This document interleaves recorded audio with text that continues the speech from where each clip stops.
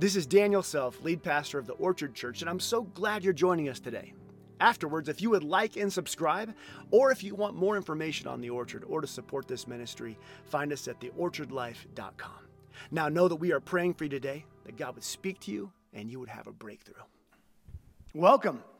So glad you guys are here this morning. It is good to be back from vacation, and Operation Christmas Child is something that we do here, and we do it big.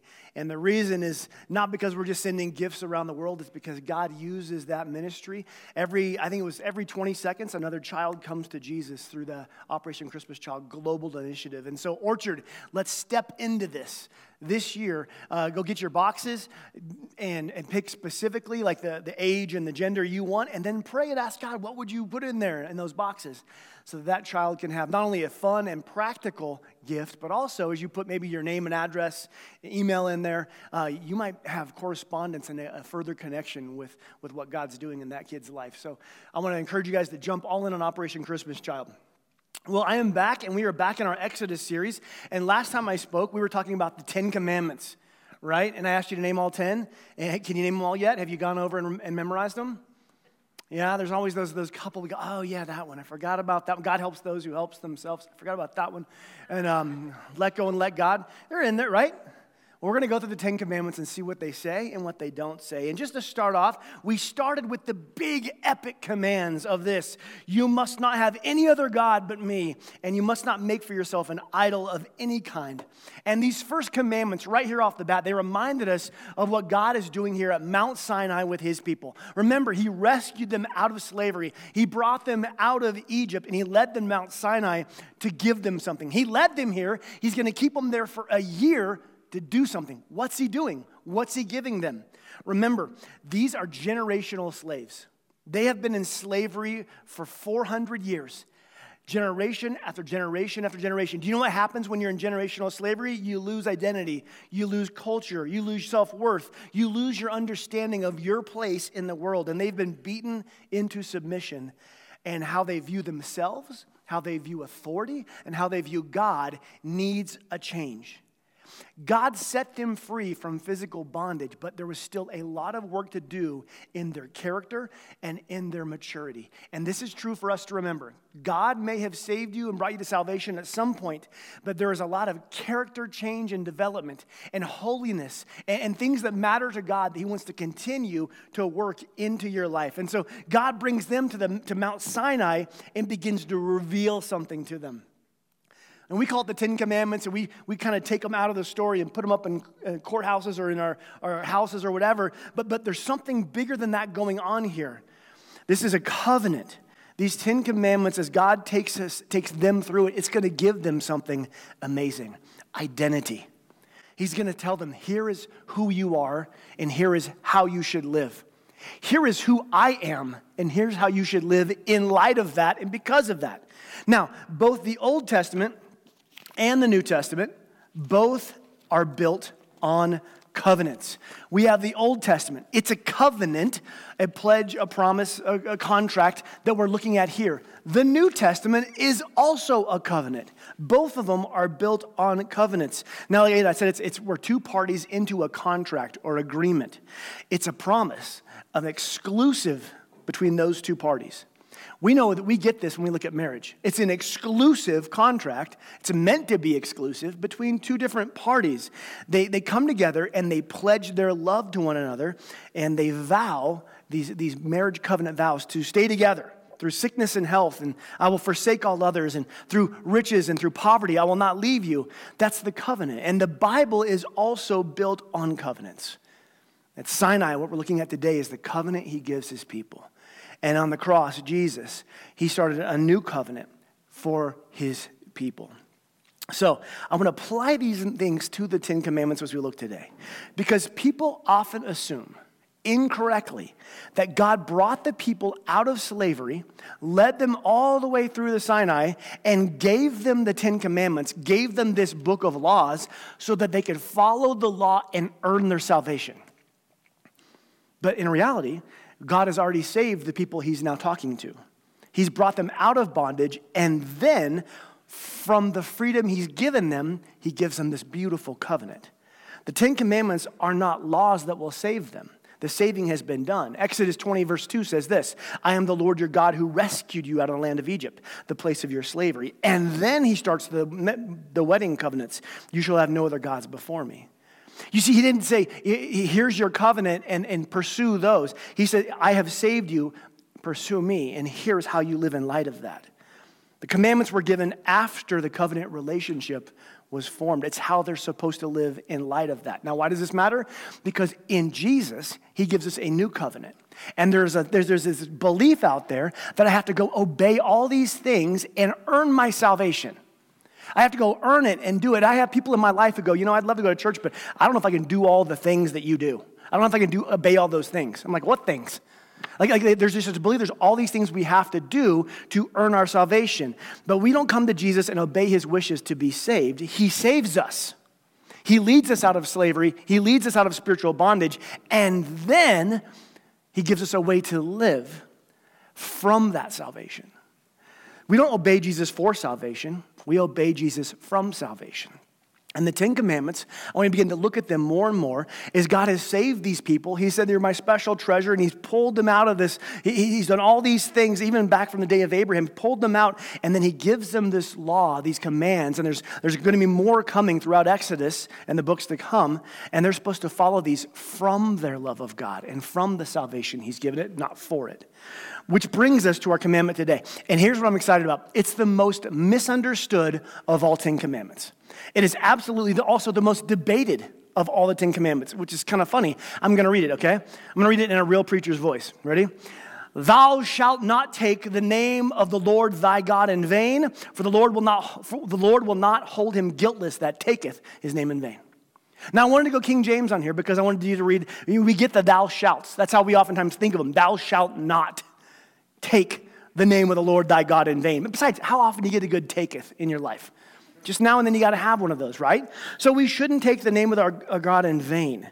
It's the most misunderstood of all the 10 commandments. Because if I were to ask you, if I was to sit down with coffee and tell me all you know about this third commandment, most of you would tell me the same thing. You would talk about, you just don't say God's name in vain. You don't curse God's name. This is a question that's been pondered throughout centuries by so many theologians. What does this command mean? The leading thought in many cultures is that it refers to not speaking God's name in a curse. We have simplified this third big command down to don't use God's name in profanity. Mothers cringe when their kids say, OMG, oh my God. And in fact, an entire subculture of swearing has grown out of that to make safe words. Oh my goodness. That's good. Oh my gosh. Did you know the word gosh was first used in 1757 in the English drama? Of course you did. You've studied this as much as I have, right? Then we have replacements for the big GD. Gosh darn it. Galdern. Dagnabbit. And one my 8-year-old daughter uses often, daggum. Those are all spoonerisms, results of words twisted that are resulting from the third commandment. People saying, don't say that, use daggum instead. Okay. Our culture came by this belief honestly, though.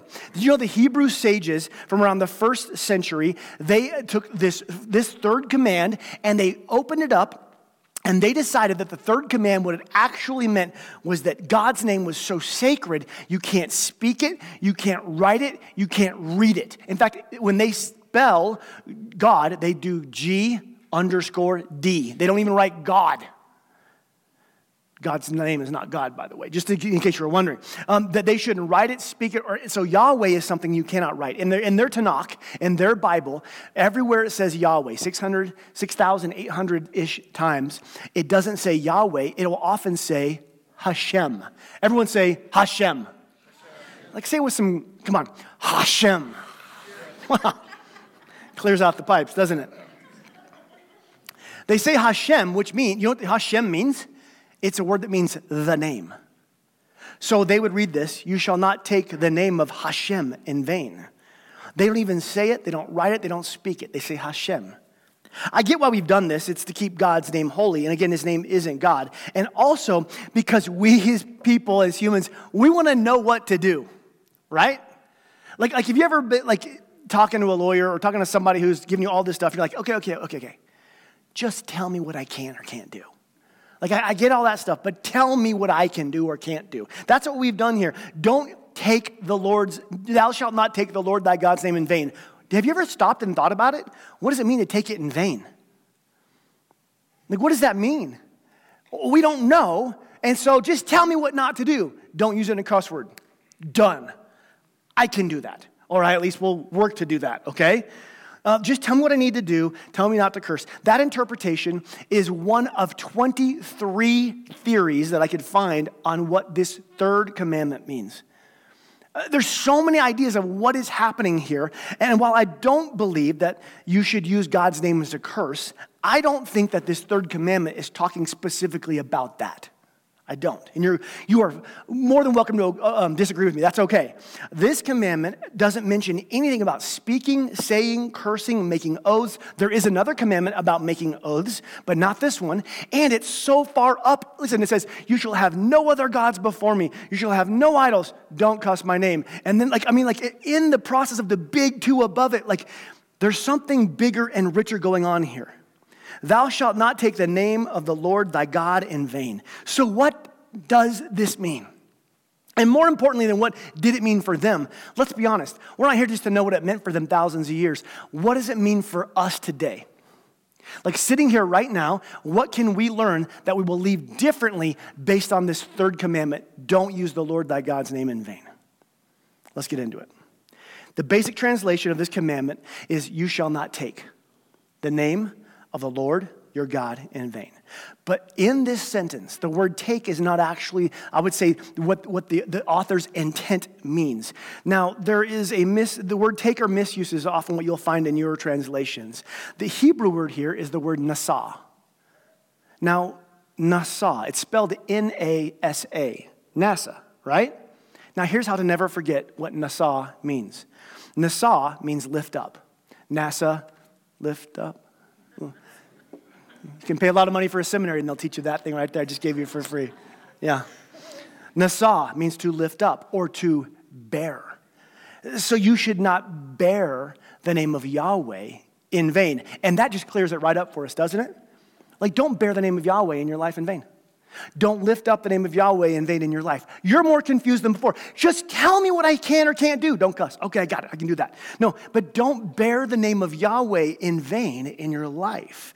What does that have to do with us? You see, Orchard, if we're to lift up the name of Yahweh, if we're to bear the name of Yahweh in our life, what does it mean? And second of all, how do we do that? Now we can see why. Do you see why it was condensed down to this really simple thing? Because we don't get this. Until now, what I would like, until now in your life, I hope maybe whatever you thought, just if you would, my hope and prayer for you this week is that you would leave this, or whether you're listening or watching elsewhere, is that after this, you would know exactly what this command means and have a good idea of what it looks like in your life. Because it applies directly to each of us. Now, to look at this, we need to look a little bit at Exodus to get context. Act 1, God sees his people in slavery, rescues them, takes them out. We got that. Brings them to Mount Sinai, and for a year he's going to keep them there and give them identity. And in this is a marriage covenant. You will be my special treasure. You'll be my people. I'll be your God. And here's the vows. You shall have no other gods but me. Your beloved, you should have no other body else but your beloved. You should have no other idols. Love God alone. Forsake all others. And number 3, you shall bear my name, not in vain. You see, it makes it most sense when you look at this in the context of marriage. I've done a lot of weddings, and when I do a wedding, the bride and groom stand up there before God and their family, and they vow to one another their love until death parts them. And at the very end of the wedding, I'll say something like this, based on your profession of love, the declaration of your vows, the giving and receiving of rings.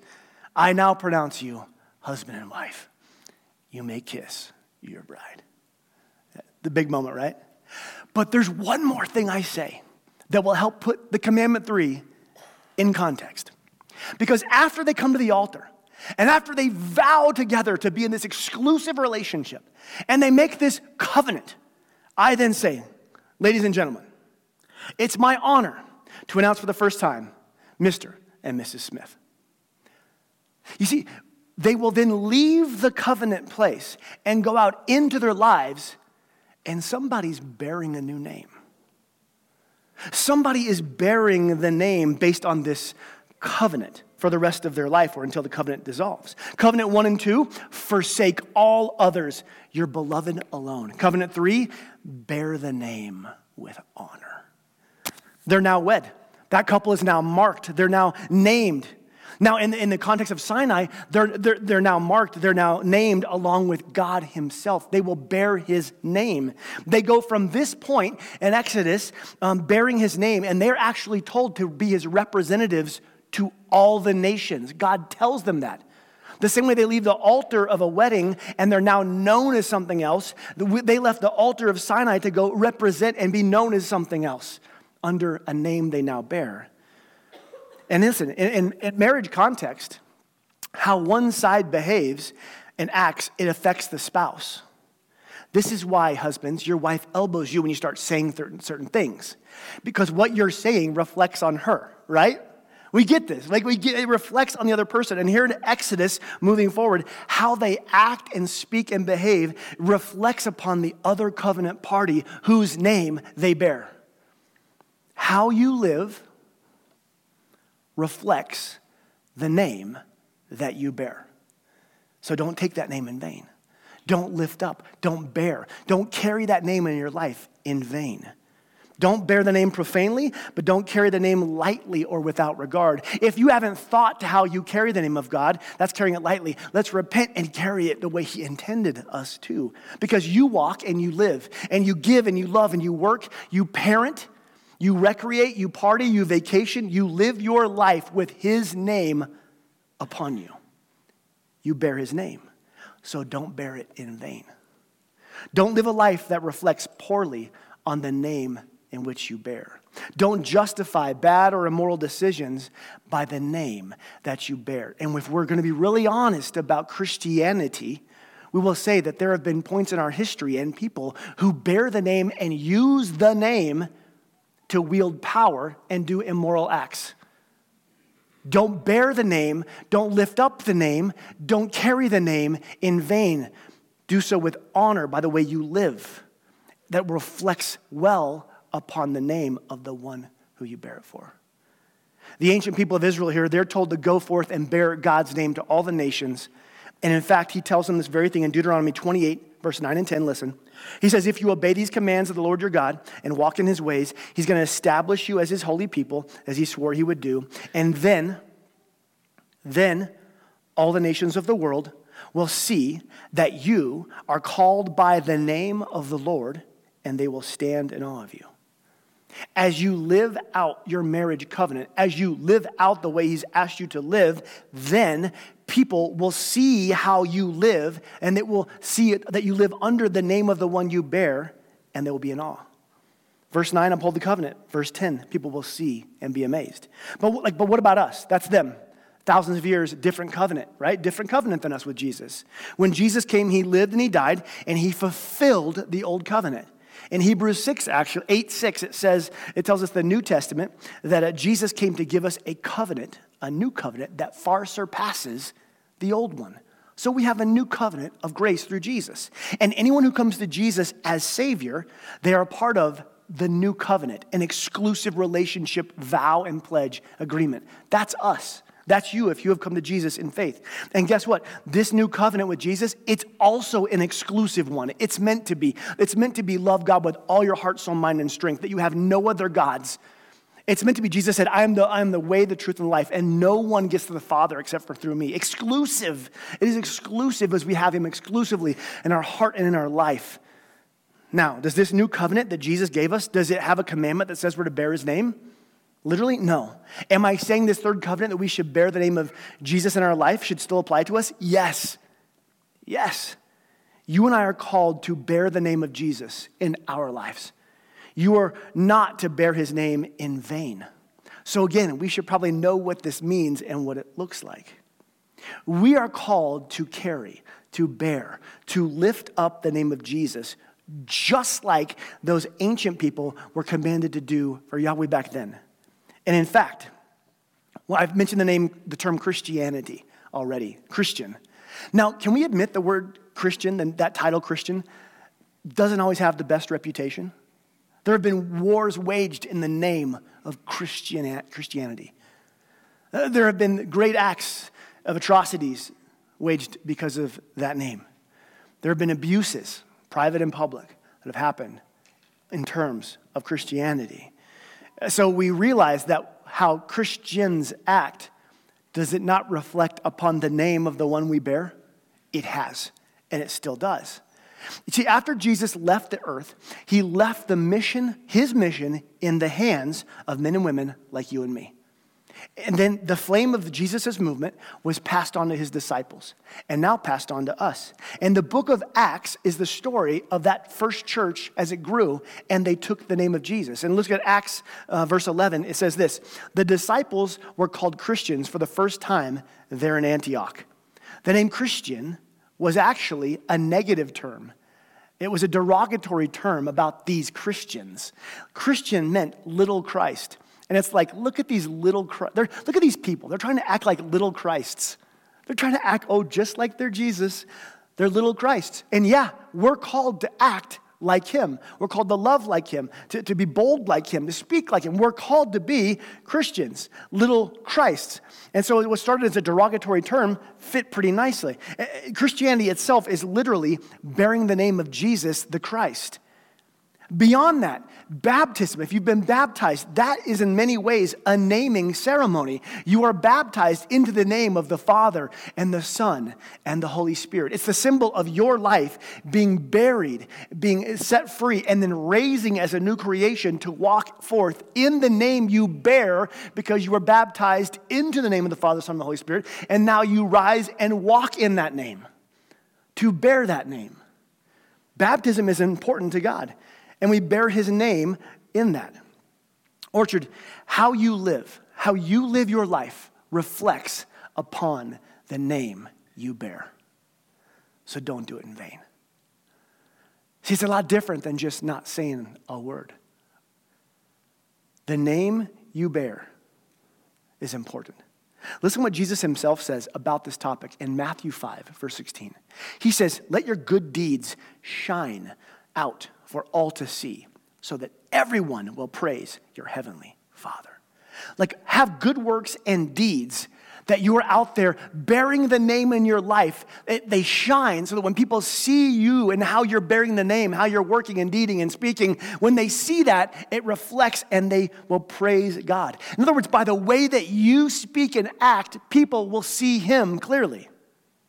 So bear the name, not in vain.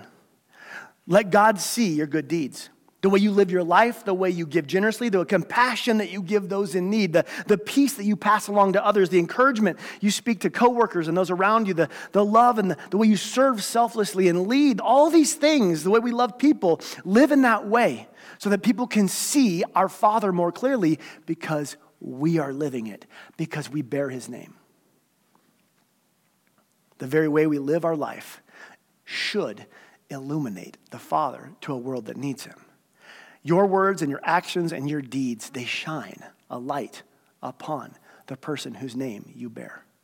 Or 1 Corinthians 10:31, he says, so whether you eat or drink or whatever you do, like eating and drinking and everything else, anything you do it for the glory of God. As you bear his name. Have you ever thought about what you eat and drink, does it glorify God? Usually not, but there's some things, you stop and get some fast food and you're like, this doesn't glorify anything. Like, God, will you bless this? He's like, nope. Whatever you eat or drink, whatever you do, glorify God, because you bear his name. You bear his name in whatever you do. Don't do it in vain. How about this? Paul's words in 2 Corinthians 5, starting in verse 15. Jesus died for everyone, so that those who receive his new life no longer live for themselves. They've come to the altar, they've been to the covenant, and they leave living for him. Instead, they now live for Christ, who died and was raised for them. You now bear his name. Verse 16. So we have stopped evaluating other humans from a human point of view. In fact, at one time, we thought of Christ from a human point of view and how differently we know him now, right? And you have friends who view him through a human point of view. He was a good teacher. He's like some hippie who's like, dude, love everybody. Or he's a wise man. But you don't view him through a human terms anymore. You see him for who he is. Verse 17. This means that anyone who belongs to Christ has become a new person. The old life is gone. The new life has begun. And there's some of you here today who don't need the commandment about God's name in vain. All you're here for is you need this one thing. You've come in here with shame because of the sin in your life. And you're here feeling it and fighting through it. I just want to remind you right here that anyone who belongs to Christ, and that is you've come to him for salvation, it says you are a new person. The old life is gone, the new has begun. So you can walk forth free of your shame and in the love of your Father. So for some of you here today, that is all that you needed. Leave this place, and when you do, leave your shame here, because he doesn't want you to carry that with you. You are a new creation. Leave and walk bearing his name with joy and freedom. So there's life change. Can we keep going to verse 18? All this is a gift from God who brought us back to himself through Christ. And God has given us this task, this job, this mission to reconcile people to him. Reconcile means to bring into right relationship. If you have come to the new covenant, if you are a new creation, if you have had your sins forgiven and you're walking with Jesus and bearing his name, God's giving you a new task, and that is to reconcile, bring other people into right relationship with him. You bear his name so that other people can come into right relationship with him. Verse 19.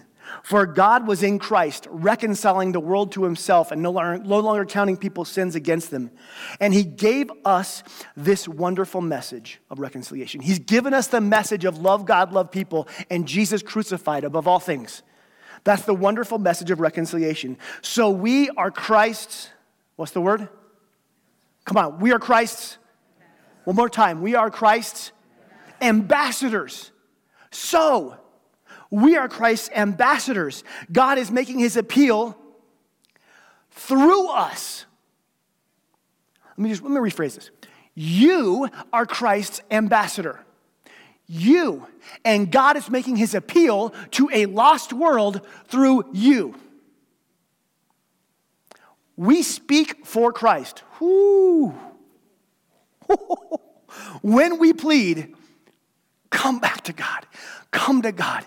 Come know Jesus. You speak for Christ when you call people to God. Did you catch this? We are called forth and tasked to go reconcile people to God, to bring them in the right relationship. We've been given this wonderful message to go and share. In verse 20, we're Christ's ambassadors. God's making his appeal through us. You are an ambassador of Jesus. An ambassador, guess what that is? Somebody who comes in the name of somebody else. An ambassador comes in the name of the king. An ambassador is an official representative of an authoritative party. An ambassador in this context means that you are an official representative of God. You represent his name to a world that doesn't know him. God's making his appeal to people around you. How? Through you. So don't bear it in vain.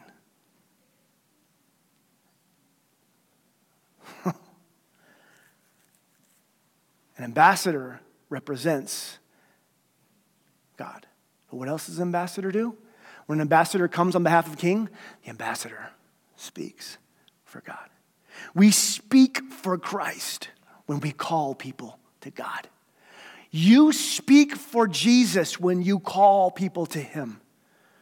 We act on his behalf. We speak on his behalf. We live on his behalf. We bear his name. If you are a follower of Jesus, how you live, how you speak, how you love, how you give, how you serve, how you leave, directly represents Jesus to the world. And you can say, well, I don't mean to do that. It doesn't matter. That's what's happening. You are representing him.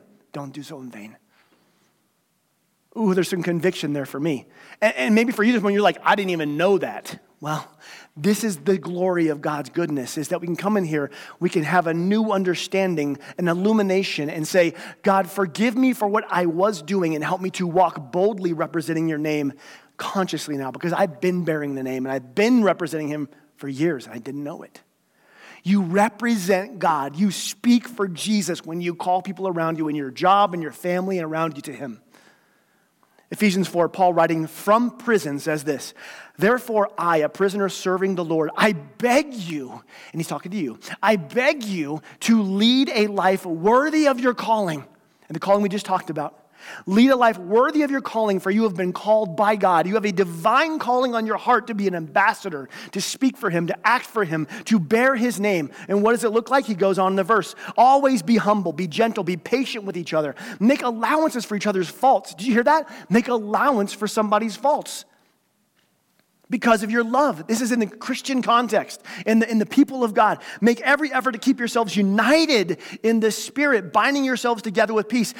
Orchard, in about a year, we're going to go through a wild rodeo of election season, and we're going to be tested. Our unity is going to be tested, and there'll be people who leave this church because of it. But here's the deal. We are called to be united. We're going to endorse Jesus Christ in this building, in this body, till I'm done. We're endorsing Jesus above all things because we're called to be his ambassador, to bear his name.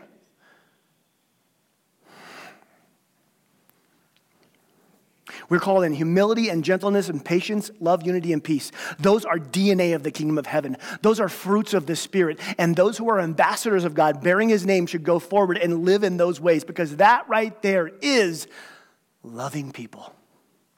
And if you know our mission, it's love God and love people. Jesus said the entire Bible is summed up in this: love God and love people. And has everything to do with how we bear his name.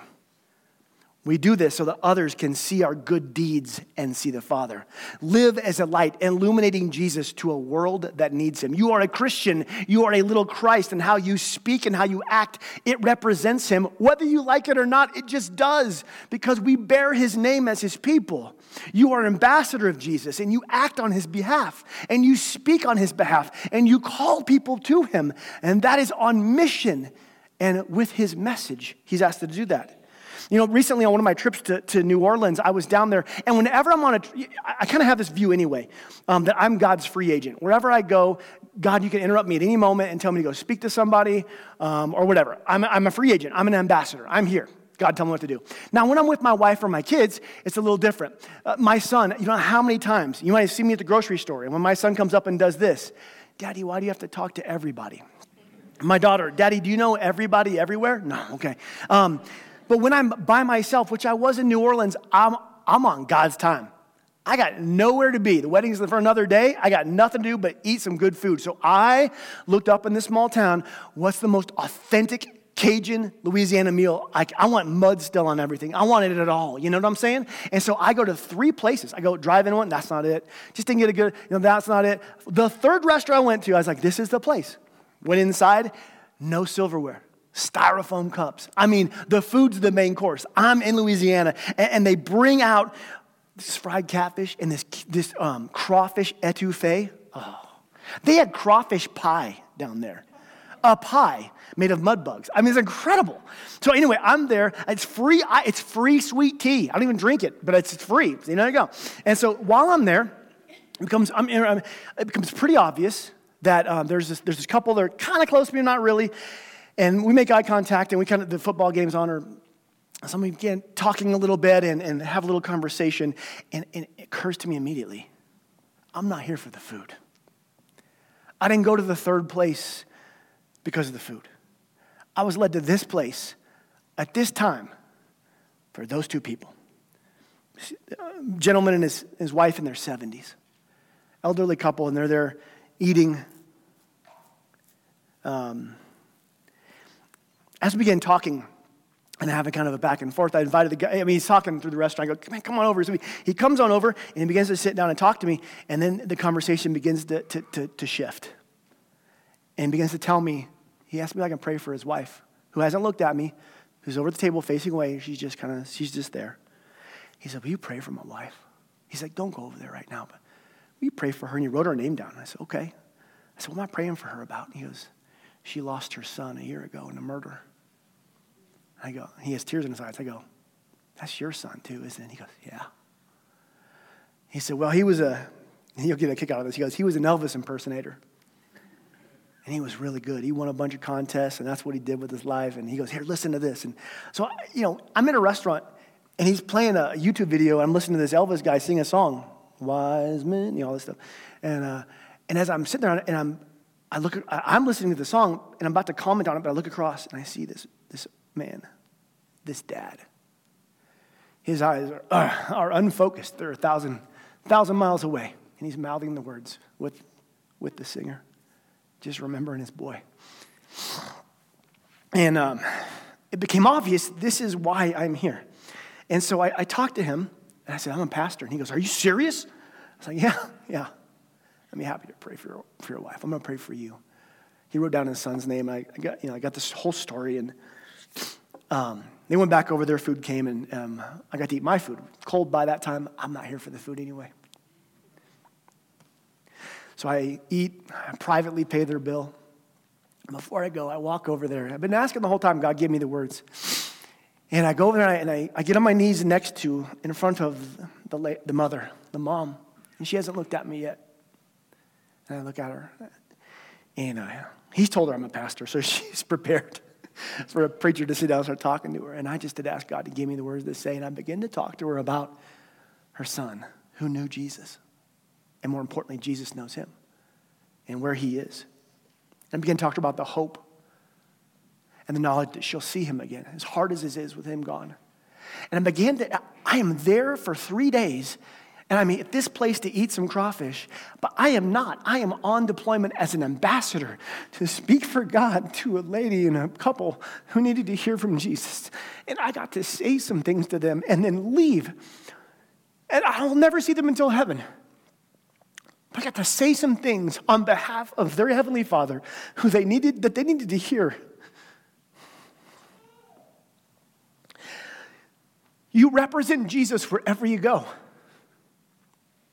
Everywhere you go, there's somebody who has a need. Maybe it's a word. Maybe it's a giving. Maybe it's just a hug.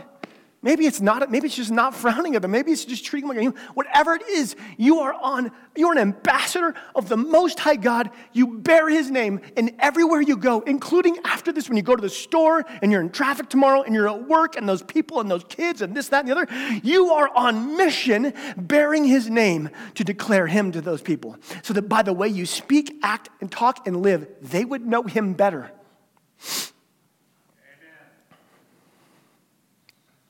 So don't bear it in vain. Orchard, we are the bearers of the name of God Almighty.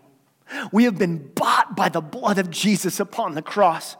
We have been marked and you have been sealed by the Holy Spirit. You have been set apart from this world to go forth and represent his nature to all the nations and all the people. You've been called to live a life worthy of the calling of Jesus Christ. You've been tasked with a mission to go give the message of love God and love people and Jesus through your words and through your deeds. You've been ignited to illuminate Jesus in a world of darkness wherever you go.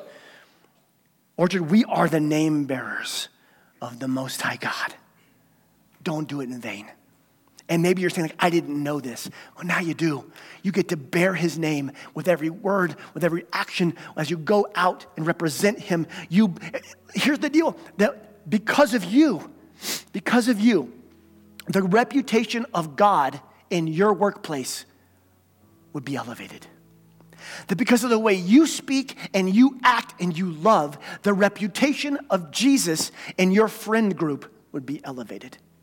That because of the way you live your life, your town, your cul-de-sac, your family, wherever you are, the name of Jesus is honored and they know him better because you represent him and you bear his name as his ambassador. So don't do it in vain.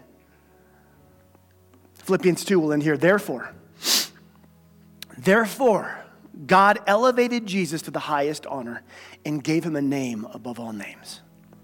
And that someday, the name of Jesus, every knee's going to bow. Every, on earth and in heaven and under the earth. And every tongue declare that Jesus is Lord to the glory of the Father. God elevated Jesus in his name above all things. And someday when Jesus is revealed, every tongue will declare him. But until that day, it is yours that needs to declare him. Because you're his ambassador. Because you bear his name. So that on that final day when every knee will bow, that there will be many people who you know now who are in heaven because of the way you lived and you spoke and you took your job seriously as a reconciler between God and people. You bear his name. This week as his ambassador, who in your life do you need to talk to? Maybe it's one of those things on the fly, like me at the restaurant. Just as you go about your life, it becomes obvious. Step into those sacred moments and be an ambassador. But more than that, maybe who can you think of now? Who do you need to speak to and represent God to this week? How about tomorrow when you represent him at work? How do you need to bear his name? Do you need to go to somebody and ask forgiveness for something because you have? That's how you bear his name, by being honest, being vulnerable, being real, forgiving, giving grace, asking for grace. Let us be the people who go forth. May our mouths open up and speak of him. May we give. May we invite people in here to this place, into God's family. Orchard, you are on this planet to bear his name. Don't do it in vain. It is a big responsibility, but it's a privilege. We get to walk this earth as his sons and daughters with the name of God upon us, the name of Jesus on our lips, and the Holy Spirit in our heart as he makes his appeal to other people through us. Father God, I pray for your spirit of great boldness to raise up in this church. I pray for boldness in the Orchard as we become a people who realize that we are on mission, that we are not employed, we are deployed by you wherever we are. And that, Father, there are those we need to speak to and love on and encourage and call to you and make an appeal for you. God, help us to step into this. Give us boldness, because the name of Jesus is above all names, and we bear the name of Jesus upon us. What a powerful name. And it's in that powerful name of Jesus we pray. Everyone said?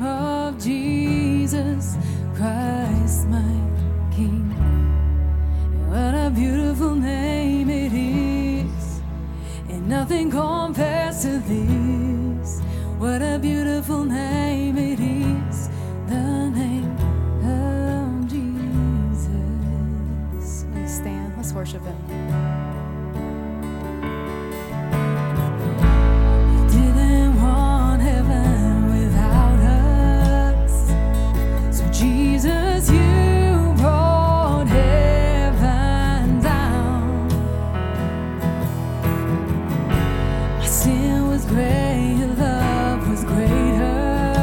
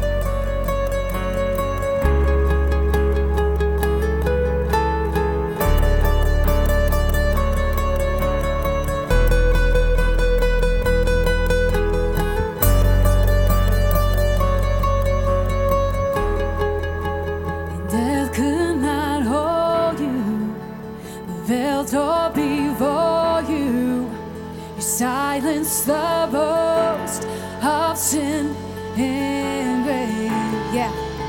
The heavens are roaring the praise of your glory, for you are raised to life again, and you have no rival, and you have no equal, and now and forever, God, you reign.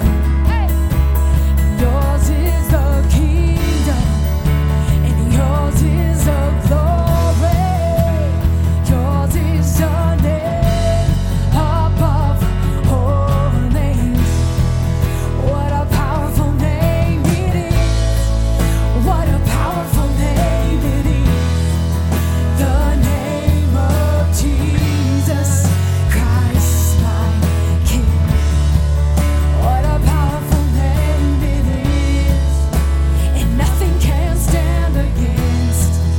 What a powerful name it is, the name of Jesus.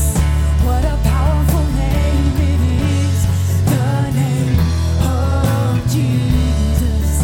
What a powerful name it is, the name of Jesus. The name that nothing can stand against. Amen.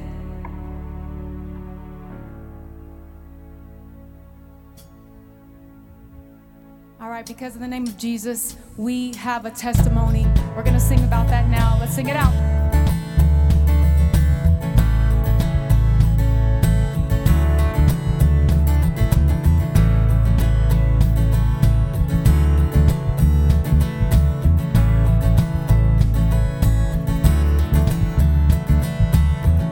And I saw Satan fall like lightning,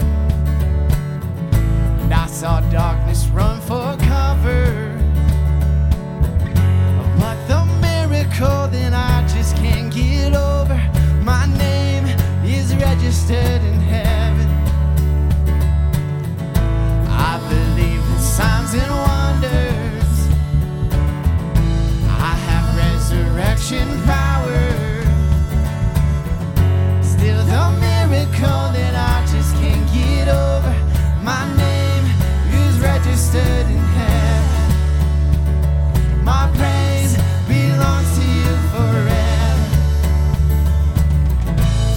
This is my testimony from death to life, 'cause grace rewrote my story. I'll testify by Jesus Christ the righteous, I'm justified. This is my testimony. This is my testimony. Yeah. Oh, yeah.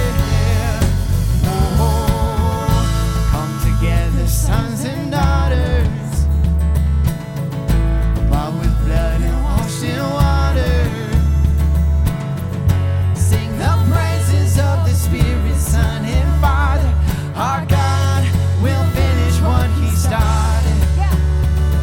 Our God will finish what He started. This is my testimony from death to life, 'cause grace rewrote my story. I'll testify by Jesus Christ the righteous, I'm justified. This is my testimony. This is my testimony. Whoa, yeah, yeah. If I'm not dead, then you're not done. Greater things are still to come. Oh, I believe. If I'm not dead, then you're not done. The greater things are still to come. Oh, I believe. If I'm not dead, then you're not done. The greater things are still to come. Oh, I believe. If I'm not dead, then you're not done. Oh, the greater things are still to come. Oh, I believe.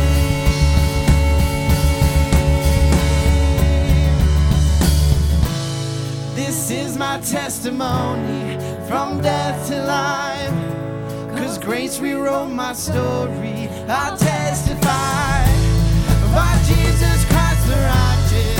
I'm justified. This is my testimony.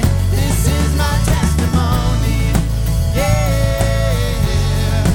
Oh, yeah. Oh, yeah.